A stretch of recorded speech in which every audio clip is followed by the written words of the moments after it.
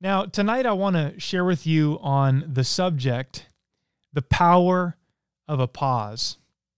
The power of a pause.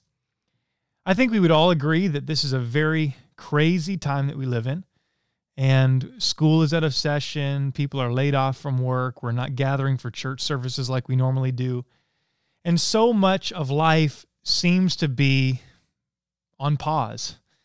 It can be annoying, it can seem inconvenient, and I think it's easy at times to dwell on the negative side of this sort of season. Because the truth is we don't really like pauses. We don't like interruptions. Oftentimes they do carry with them that negative connotation, right? Like if you're watching this video and then all of a sudden it just starts buffering, well then chances are you would feel very frustrated by that, right? We don't like the pause. We don't like the interruption. But I want to tell you tonight that there is power in pausing. And in this season, when we're isolated and we're not kind of engaging in our normal lifestyle and routines, I want to challenge you a little bit to step into some different activity and to realize that God wants to work in your life in this season if we will respond appropriately.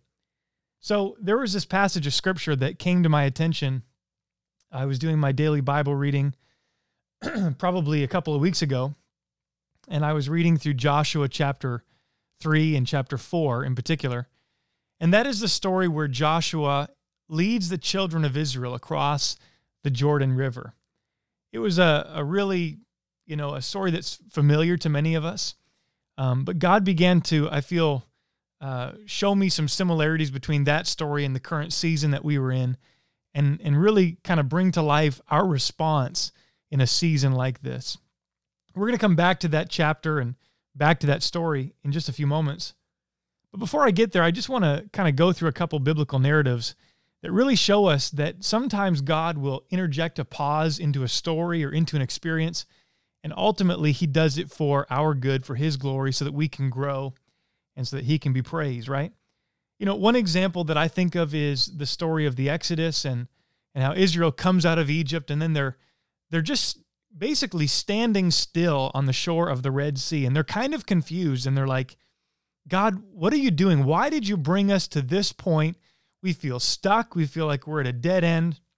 It feels like our journey into our land of promise has been put on pause for the time being. God, what are you up to? Right? So God really did seem to press pause on the narrative of this story, but the pause was on purpose, because the Bible says in Exodus 14, 3 through 4, God is speaking to Moses here. Then Pharaoh will think the Israelites are confused. Hey, they're trapped in the wilderness. And once again, God said, I will harden Pharaoh's heart and he will chase after you. I have planned this. This was not just some happenstance. God said, I orchestrated this. I planned it in order to display my glory through Pharaoh and his whole army. After this, the Egyptians will know that I am the Lord. So the Israelites, they camped as they were told there at the shore of the Red Sea. Now, this seemed like a holdup. It seemed like a setback. But ultimately, this was just a setup from God, right? Because this pause on the shore of the Red Sea, ultimately it was going to display God's glory to the Egyptians, to the world at the time. And also, Israel's enemies were going to be defeated in the process.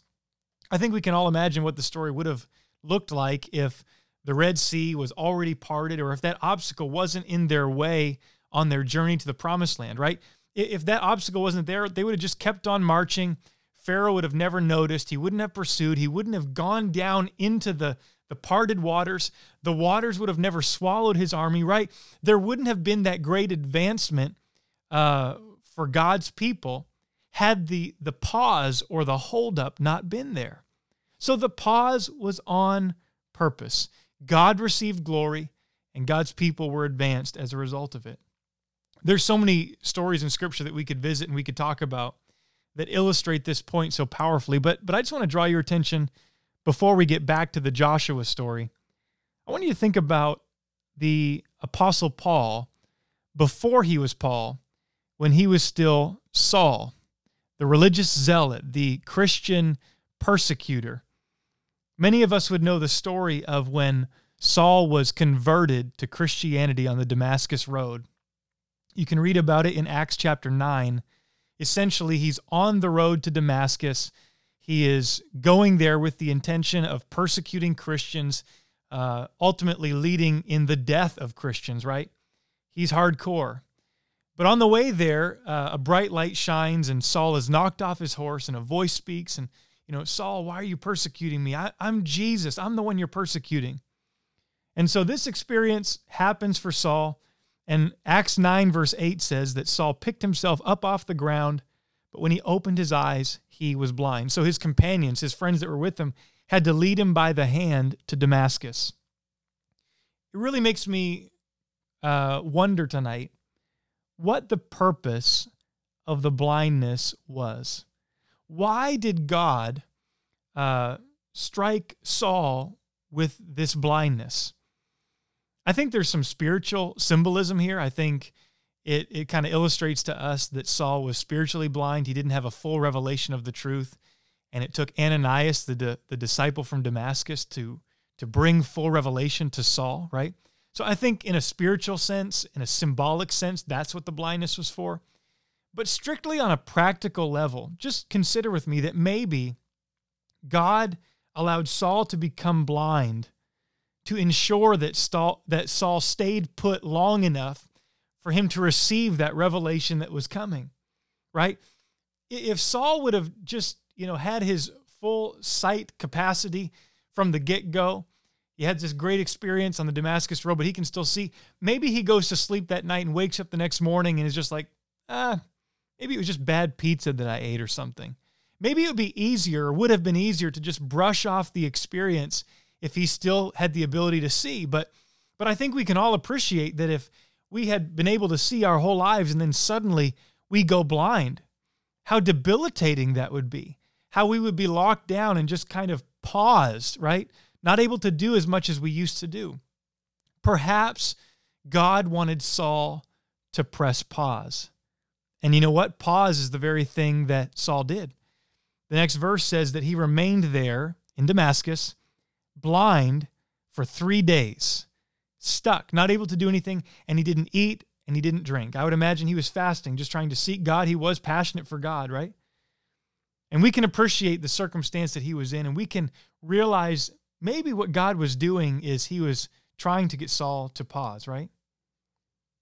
But the pause that God allowed, it ultimately played a part in the full transformation of Saul. The pause was on purpose. After this, we of course know that Saul started going by the name Paul, and I think this is interesting. There are several meanings for the name Paul that we could point to, but one meaning is tied to the Greek language, and it comes from the word pauo, P-A-U-O, and it's the Greek word that means, you guessed it, pause. So Paul's name, among other meanings, it literally meant, after that experience on the Damascus Road, his name became pause. I think it's so interesting that Paul learned firsthand the power of a pause from the normal routines. Even for him, just a 3-day little stint of time that he was able to sit and reflect and to think and to seek God through fasting, that pause became the very thing that defined him literally in his name. Now, again, we are in a season of pause. I think that goes without saying. But like with Saul becoming Paul, I really believe that some life-defining moments can occur for us in this season of pause that we are in. I really believe that. And so I bring your attention back as we conclude tonight to the narrative in Joshua chapter 3 and 4. Joshua is about to lead the Israelites across the Jordan River into the region of Canaan and the Promised Land. And so what he does is he gets the priests to take the Ark of the Covenant. They lift it up on their shoulders and they step foot into the Jordan River. And as soon as they step foot into the banks of the Jordan River, the waters begin to go back. And the river stops up, and the riverbed becomes dry to allow dry, safe passage for the people of God across that river. So the priests, what they did, they walked out into the middle of the dry riverbed, and they stood there stationary in the middle. They pressed pause, as it were, as the waters pressed pause. And they stood there in the midst while the children of Israel, they walked through on dry ground. Again, when I read this story, I really feel like God was impressing upon me that this was a moment of pause for the children of Israel. The normal flow of this river was interrupted. The flow of water was paused. And I felt like there was a symbolic connection to our season of pause, right? Ultimately, this happened so that God's people could advance and step into the promise. And it was in this moment of pause that Joshua felt it necessary to not just march through aimlessly, but to intentionally build some memorials along the way. In Joshua 4, you can read about how Joshua built 2 memorials. One was right there in the middle of the Jordan River where the priests holding the Ark of the Covenant were standing. He took 12 stones and he built a memorial that when the waters would go back across and start flowing again, that memorial could be seen right there in the midst, right? And then another thing that he got, 1 man from each tribe, so 12 men, he got them to each take 1 stone from the middle of the riverbed and to carry it across with them. And when they got to the other side and the waters began flowing again, Joshua built a second altar, a second memorial to God with those stones from the midst of the riverbed. And so just kind of on its face and in simple terms tonight, here's the point of my little devotion. While you're in the middle of a pause, build a memorial. When you're in the middle of a pause, build a memorial. Also, I would say, like with Joshua, when you get on the other side of this pause, I believe that it's still time to continue to build memorials, and you'll be able to build it with what you received while you were in the middle of the pause, right? That second memorial was built with stones from that dry riverbed. And so here's what I want to leave you with tonight as I bring it to a close, and I'm going to pray with you. But I want to challenge and encourage everyone listening in this season when we have so much disposable and discretionary time on our hands.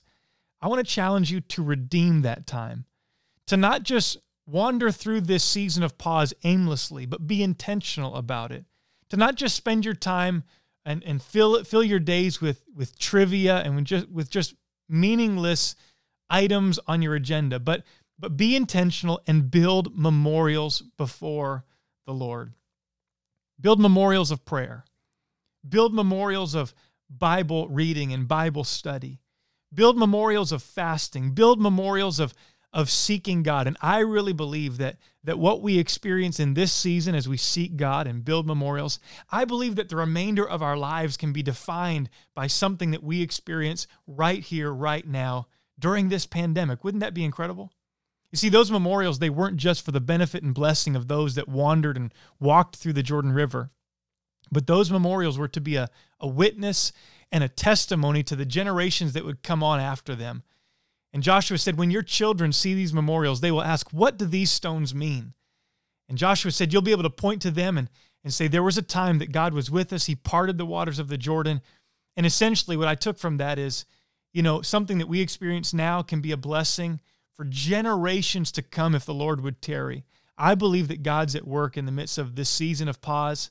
And my challenge to you tonight is to build a memorial. Dig into prayer, dig into the Word, and seek God with all your might, heart, and strength. I want to pray with you tonight. I wonder if you bow your heads. Lord Jesus, thank you so much for the opportunity we've had to be together in this forum. And I pray, God, that you would speak to and minister to a student right now. I pray that you would help us to receive this challenge to build memorials in the midst of a pause. Lord God, I pray that you'd have your way. Let your kingdom come and let your will be done in this season and in our lives. We give you all the glory. We give you all the praise. We speak it in Jesus' name. Amen. God bless you tonight. Thank you so much for listening. Have a great night.